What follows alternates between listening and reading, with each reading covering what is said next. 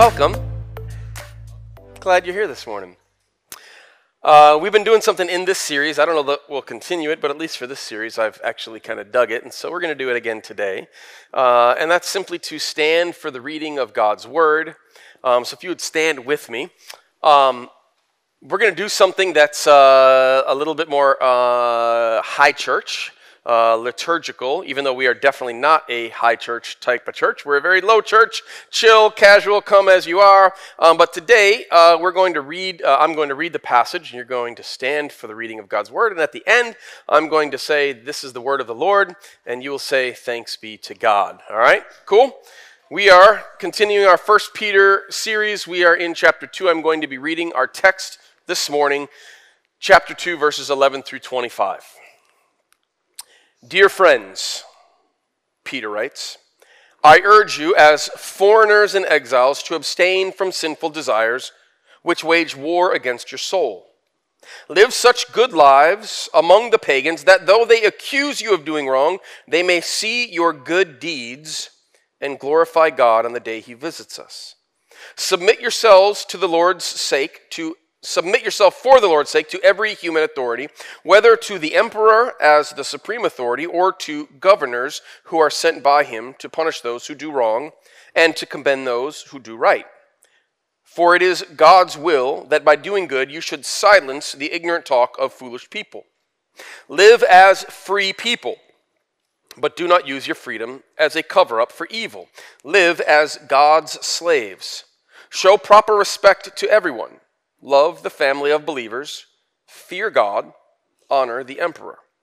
Slaves, in reverent fear of God, submit yourselves to your masters, not only to those who are good and considerate, but also to those who are harsh. For it is commendable if someone bears up under the pain of unjust suffering, because they are conscious of God. But how is it to your credit if you receive a beating for doing wrong and endure it? But if you suffer for doing good and you endure it, this is commendable before God. To this you are called, because Christ suffered for you, leaving you an example that you should follow in his steps. He committed no sin, and no deceit was found in his mouth. When they hurled their insults at him, he did not retaliate. When he suffered, he made no threats. Instead, he entrusted himself to him who judges justly. He himself bore our sins in his body on the cross, so that we might die to sins and live for righteousness. By his wounds you have been healed. For you were like sheep going astray, but now you have returned to the shepherd and overseer of your souls. The word of the Lord. You may have a seat. So as you can tell, as I read through that, it's a pretty straightforward passage that doesn't need a whole lot of explanation. So this morning I figured we would just pray and then we would sing a few more songs. I've honestly not had a passage of Scripture that I've struggled with more, probably in the last 10 years of preaching. I started studying this passage. Usually I have a week because I preach a lot of weeks, but last week Austin preached, and so I had a little bit more time. I started studying this last week, and I've been wrestling with it for over a week and a half now. And I'm going to give you what I think God wants me to give you this morning. But I'm not promising you that this is going to be a super fun. This is going to be a hard teaching. I'll just tell you that right now.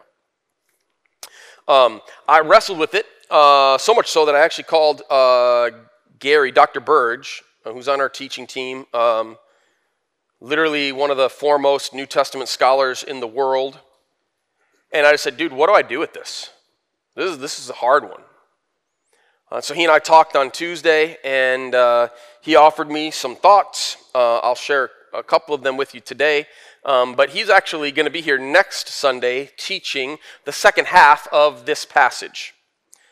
This passage really starts in chapter 11 and actually kind of goes through about halfway through chapter 4. But there's really two chunks that are really connected.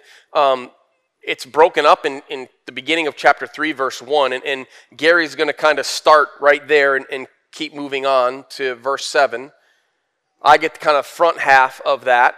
So I just basically told Gary, I said, look, whatever I screw up this week, you can just clean up next week. And so that's kind of what I'm going to go for. Hopefully I don't screw anything up too bad, but we're going to do our best to engage with God's Word and have some, I think, quasi-tricky conversations. No, not quasi. They're like legit tricky. It's really important, though, before we dive into talking about like how we honor the emperor, especially when we understand that the emperor was probably either Claudio or Nero. If it wasn't Nero already, it was soon to be Nero, who was one of the cruelest emperors in the Roman Empire of all time. How do we talk about what Peter has just said to slaves, especially understanding our own American history? How do we engage with the text in this way and let the text speak for itself, but also try to do our best to understand it? Before we can do that, I do think that it's super important that we remember what Austin taught us last week. Last week, Austin shared with us what Peter started this whole conversation with, that he's just transitioned to here in verse 11, by reminding the people that he's writing, this fledgling church that's made up of slaves and many people who are at the lowest rungs of society, wives as well, which I'll let Gary deal with next week. Before he begins to address them with how they're to respond in an increasingly hostile society, he reminds them of who they are. He does it in verse 9 most eloquently. They are a chosen people, a royal priesthood, a holy nation, God's special possession. That is powerful language. Especially if you are a nobody, especially if you have no rights. If you are a foreigner, an exile, a slave, a wife in a patriarchal society where you don't have rights and privileges, certainly at least not the same as a free man. You are God's special possession. And he didn't just say that to the folks back then. He says that to us as well. Austin reminded us that God is taking us as followers of Jesus, living stones, and he is building us into this temple. Collectively, we are the people of God. We are the royal priesthood. We are God's special possession. And also, individually, you are as well. One of the reasons that we are passionate about our gathering is because we believe that when the body of Christ gathers together, that Christ as the head of his body is uniquely present with us. It's one of our main values, awe and wonder. It's a foundational value for us as a church. We actually learn about this from the passage Austin spoke on last week. We are that temple, the place where God meets earth. The place where heaven and earth meet is found here among us and in us as individuals. And that's the context with which Peter now turns his attention to what we're supposed to do and how we're supposed to live in this world. So, this is who we are and who they were. Chosen people, royal priesthood, holy nation, God's special possession, the place where heaven and earth meet, the place where they come together. But they were also Christians whose religion was not legal in the Roman Empire at this time. The fact that they believed in one God rather than multiple gods, and that they were basically practicing a religion that was not allowed, made them outcasts, made them seem different, made them seem strange. And they were also wives with little protection. And they were also slaves with no legal protections. And they were foreigners and exiles, people who didn't belong. Which of these identities was more true?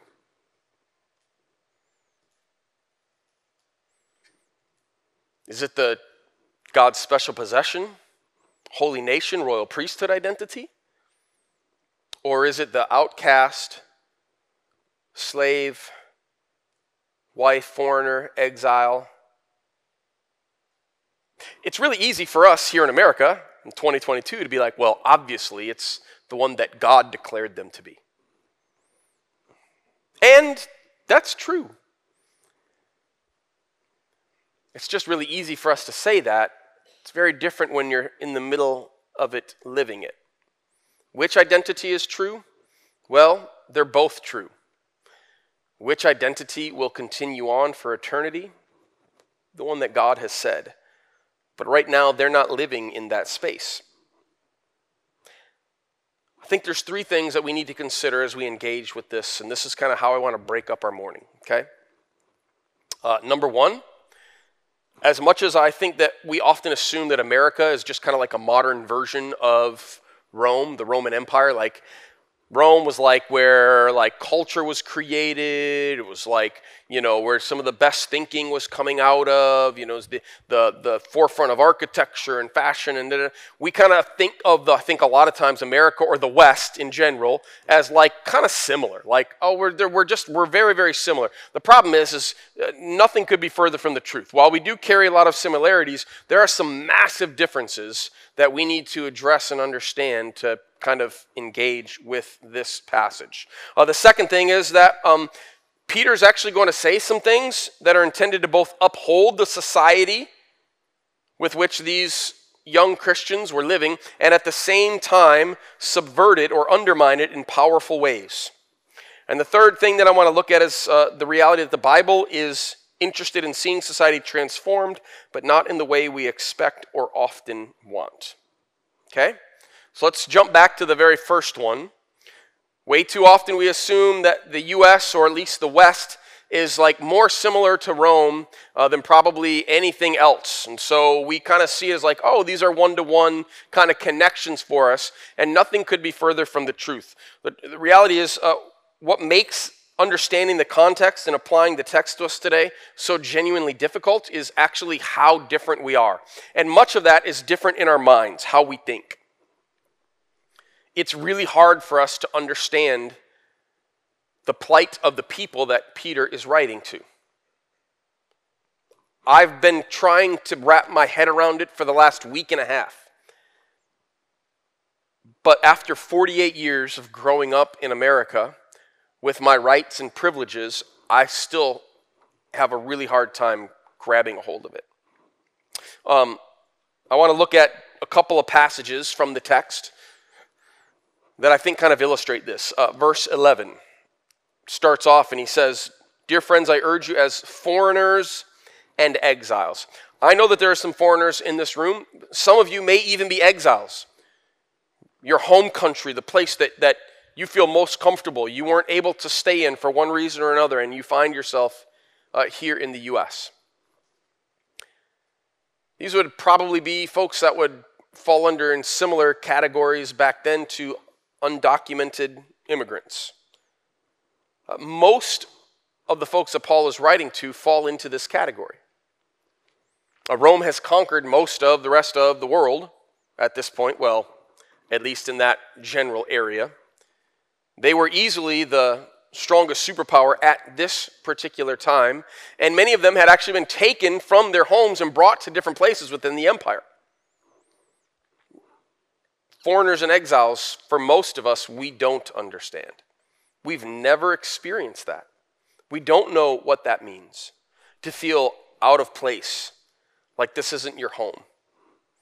Verse 13 and 14, oh, this one's tough. "Submit yourselves for the Lord's sake to every human authority, whether to the emperor as the supreme authority or to governors who are sent by him to punish those who do wrong and commend those who do right." They never got to vote on an emperor or a governor or anybody else on down the line. You and I, we get to vote every 2 years if we want to. We get to have a voice. We might not like who wins, but we have a voice in it. Not only that, if we don't like it, we get to protest. That was not an option in Rome, especially for the individuals that Paul's writing to. Very, very different scenarios and understandings. I could preach the same thing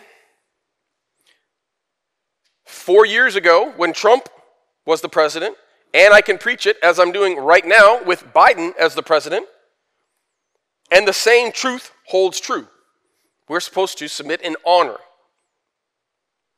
anytime, whenever we can. We'll talk about that a little bit later. Same thing is true right now. Governor Whitmer. We should honor Governor Whitmer. And I could preach the exact same thing 4, 6, however many years ago it was that there was a Republican governor in Michigan. We are instantly connected to our rights and our freedoms. Nothing could be further from the truth to those that Peter is writing in this letter.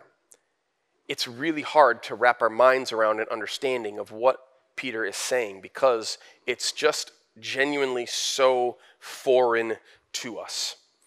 We also see that in verse 18 when he talks about slaves. Slaves were often treated differently than the kind of slavery that we are instantly imagine in our heads. We, as here in America, think of the slave trade and slavery that happened in the States. There are more similarities than there are differences, but there are significant differences.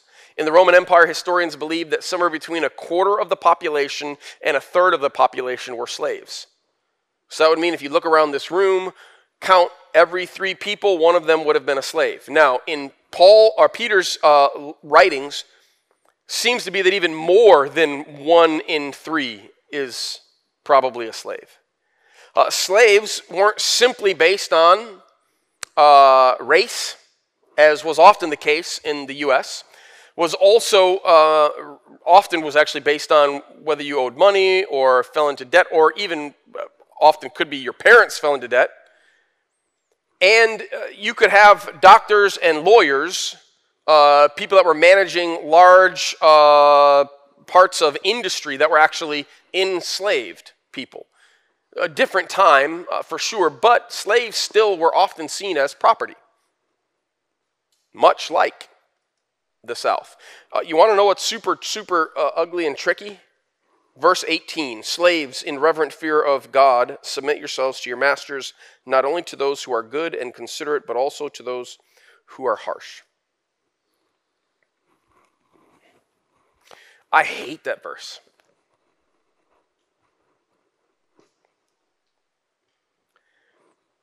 I wrestle with what to do with it, to be honest.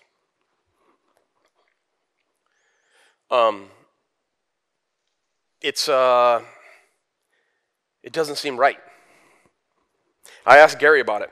Gary said, yeah, the way that we have to engage with this is twofold. One, truth is we can't connect ourselves to that culture.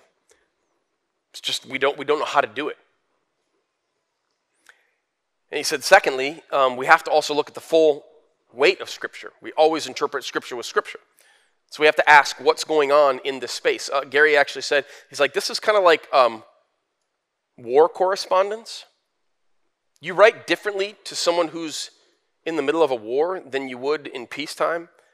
It's like Peter's writing to individuals that are engaging with like wartime. Not war where like nations against nations, like Rome against Christianity.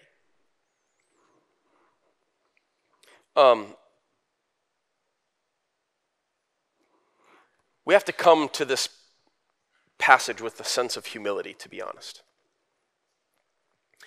It's hard. And because it's so hard for us to even understand and imagine what it was like to literally have no rights, to be at the lowest rung, while also simultaneously understanding who God has declared us to be, it's just a hard place for us as Americans, folks from the West, to get. So I simply want to say we are not like Rome. Yes, there are similarities, but there are also some major differences that make even engaging with this text specifically really, really difficult. Now, I want to talk about this next thing, which is the second point that I made. There are things that Peter says that are intended to both uphold the society and at the same time undermine it in powerful ways. Okay? So in verse 16, he says, live as free people. Now, he knows who he's writing to. In fact, he's about to explain or say very specifically in just a second who he's writing to. The fact that Peter says to live as free people says some things about what Peter and Scripture believes about these individuals, regardless of their status within the Greco-Roman Empire was.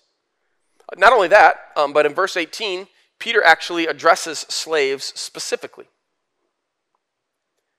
When he actually addresses them, no other writers in the Roman world at this time would ever actually address a slave. And almost rarely, if never, also addressed women. And the reason for that was because you would address the free man who was the head of the household, the Greco-Roman household, which was like what society was built on in the Greco-Roman Empire.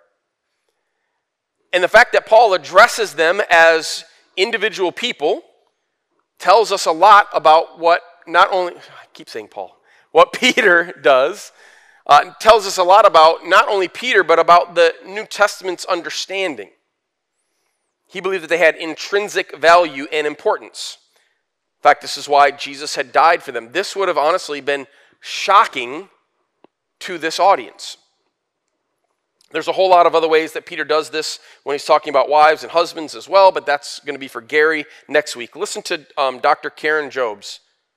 She's a New Testament scholar. She wrote a phenomenal commentary on 1 Peter. She says this: the Apostle Peter elevates the dignity and self-understanding of the least empowered people of that time, the slave first and then the wife. The Son of God has dignified even the lowliest in society by becoming like them in his incarnation. Check this. While some modern interpreters consider the New Testament household codes to be hopelessly chauvinistic, they fail to read the codes against their contemporary literature, which shows that the New Testament writers actually subverted cultural expectations by elevating the slave and the wife with unparalleled dignity. Nobody else writing at this time was doing what the New Testament writers were doing. I know to our modern ears it still seems incredibly outdated, but when you understand it within its context, it was shockingly liberating what was being said. It didn't matter if you were a free man who was a Roman citizen, or if you were a slave, a woman, a foreigner, an exile. Both were actually a royal priesthood. Both were chosen by God. Both were God's special possession. And that would have been shocking language. Peter's writing to a church, though, that's in the midst of potentially getting snuffed out. And so he's trying to help them understand what is most important. And this is where it gets really tricky, especially for those of us who grew up with the kind of rights and privileges that we have come to expect as Americans. Leads us to our third and final point. The Bible is interested in seeing society transform, but not in the way we expect or often want. Let me talk about this a little bit. Before I do that, though, I want to read another quote from Dr. Jobes, because I think it's really helpful in setting this up. It's a little longer, so strap on your caps. Listen along with me, okay? She says, the direct transformation of society's structures, even those that are patently unjust, does not seem to be the goal of Peter and Paul's letters. Can I be honest? That one hurts a little bit. I don't think that she's wrong when I read the New Testament, but I'm like, come on, man. Rather, and this is important, it is the transformation of the believer, regardless of one's situation, that is the primary concern. The implied assumptions of Peter's teaching here, okay, these are the implied assumptions of the teaching that he's giving, is by directly addressing slaves and wives as heirs of the grace of God in Christ, who have moral authority over their own lives equal to that of free men, if followed to its logical extent by a society committed to such teaching, will indeed restructure that society. So it's not as if Paul and Peter in this particular letter didn't care about what happens in society. It's just that wasn't the focus of what they were writing about. And I'll explain why in just a second. Let me keep reading what she says. She says, one of the ideals of Christianity, however, is to right injustice, right? To fight against injustice, which seems to argue against the Christian community simply accepting unjust treatment of its members. However, when facing the enormity of the first century Greco-Roman establishment, none of the New Testament writers holds out much hope for changing the ways of the world. Instead, they exhort the transformation of Christ's people, making the holy nation a colony or an outpost in this fallen world. She goes on to say, even Peter is not optimistic about reforming the world. In fact, he assumes that injustice will reign until the Lord's return, and that to bear up under unjust suffering without sinning is in fact the calling of every believer, regardless of social status. So hear this, because I do think that this is probably a very hard teaching, but I do think that it is the teaching of the New Testament. God wants to transform society by transforming individuals, while we often want to transform individuals by transforming society. It's the difference between God's heart and the American heart. Can I say that so close to the 4th of July? My email address is austin@localgr.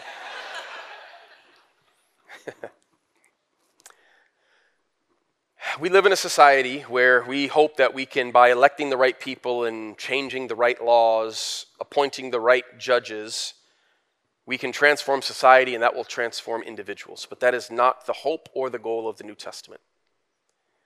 The hope and the goal of Jesus is to transform me, to transform you. And that by having transformed people, we, in the way that we live and the good deeds that we do, would then begin to transform society. Look, we live in a place that I'm not anti-America. I love America. I don't think there's a better country in the world to live. Fight me on that, I'm cool. I'm not saying that there's not other good countries. I'm sure that there are. Back in 1776, America decided, or Americans, or whatever we called ourselves, that England was a tyranny. And we needed to throw off tyranny. So we did. We're going to create a better country than the English Empire. And we kinda did, right? Just a couple of English folks. Sorry, Wendy, I see you back there. But we look at ourselves 250 plus years later and we realize that we've kind of become the same kind of hell. We think the same thing too of our southern slave-owning members of our country from a couple hundred years ago. And we look at ourselves and we think, man, I'm so glad. I would never do that. I can't even imagine and believe. And rightfully so. It's abhorrent. And yet, in our lust for cheap clothes and cheap electronics, there are folks across our globe in the global south and the global east that wind up living in similar slave-like conditions. But we feel a little bit better because, well, they're just not on our shores and we're distanced from them. And all I'm saying is I'm not pointing fingers at anybody else but myself. We have to continually look at who we are and what we've become. Look, you want to get rid of a terrible regime, another one's going to come in behind it. We will not fix ourselves. No matter how well-intentioned we are, we need a Savior. This is the message of the New Testament. And this is why the New Testament authors are not super interested in trying to change society. They're way more interested in allowing the Holy Spirit to transform individuals. That's what we have to also care about. I will not say that it is not tricky and hard to hear what Peter says here. It is. But Peter cared way more about the slave who had no legal rights and said, you know what? I know who you are. I don't care what the empire says about you. I don't care about your lot in life. I know that you are God's special possession. You are a royal priesthood. So live that way. Live that way in spite of unbelievable injustice. Be transformed and come alongside another group of transformed people, because the people that are doing the injustice need to be transformed just like you were. Nobody gets out of this life without being transformed by Jesus or experiencing the consequences of not having that relationship. And so he says, in a really uncomfortable way for us to hear, you got to lay down your rights for the sake of the kingdom, for the sake of the gospel. And we're like, I don't want to do that. And you know what Peter says? Look at Jesus. That's what he did. He left heaven. He laid down his rights. He put on human flesh. Way worse, as shocking as this is going to probably sound to come out of my mouth right now, than being a slave. For the God of the universe who created humanity to put on human flesh was a just completely different level of debasement. But he does it, why? Because of his great love for us, and because he wants to show us where life is actually truly found, and is willing to die in our place. And now we're supposed to do the same thing. That's what Peter says. God wants to transform society through us by having us, number one, submit to our society wherever we can. This is a hard one to hear. Submit to our society wherever we can. Look, if Peter can tell them that they should submit and honor Nero, you can honor Biden or Trump or whoever is going to be here in 2 to 6 years. God wants us to transform society by having us submit to society where we can, and then to suffer for our society whenever we must. And God wants us to transform our society by serving our society whatever the cost. That is the model of Jesus. He did all of those things. He submitted to society wherever he could. Does not mean that we submit to everything. Christ is our King, just as the Father was the one who Jesus always did the will of, but wherever he could, he did. Even Jesus said to Pontius Pilate, do you ever think about this? Can you imagine?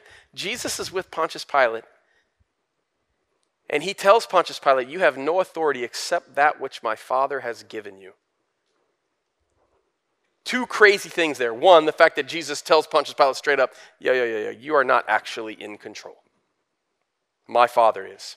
But then he also says, and my Father has given you the ability to do this.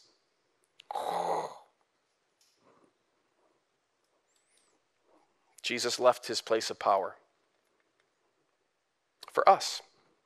And he asks us to do the same. We have to be more interested in people seeing and hearing the story of Jesus than defending our rights. This is a hard teaching. This is the part on the journey when a lot of folks start looking for exit ramps. The Jesus path is not an easy path. They just repaved the street in my neighborhood. It's so smooth. Makes me want to rollerblade again.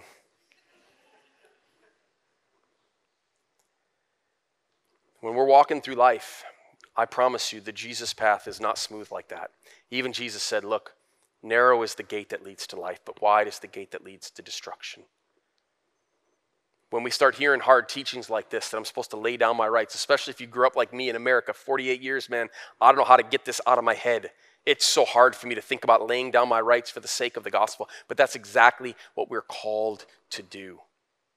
The transformation of the individual happens when those of us who have been and are being transformed lay down and die for the sake of Jesus. only to be resurrected with him to show that that's where true life is actually found. He committed no sin, and no deceit was found in his mouth. When they hurled their insults at him, he did not retaliate. When he suffered, he made no threats. Instead, he entrusted himself to him who judges justly. To this you were called, because Christ suffered for you, leaving you an example that you should follow in his steps. Father God, let it be true of us.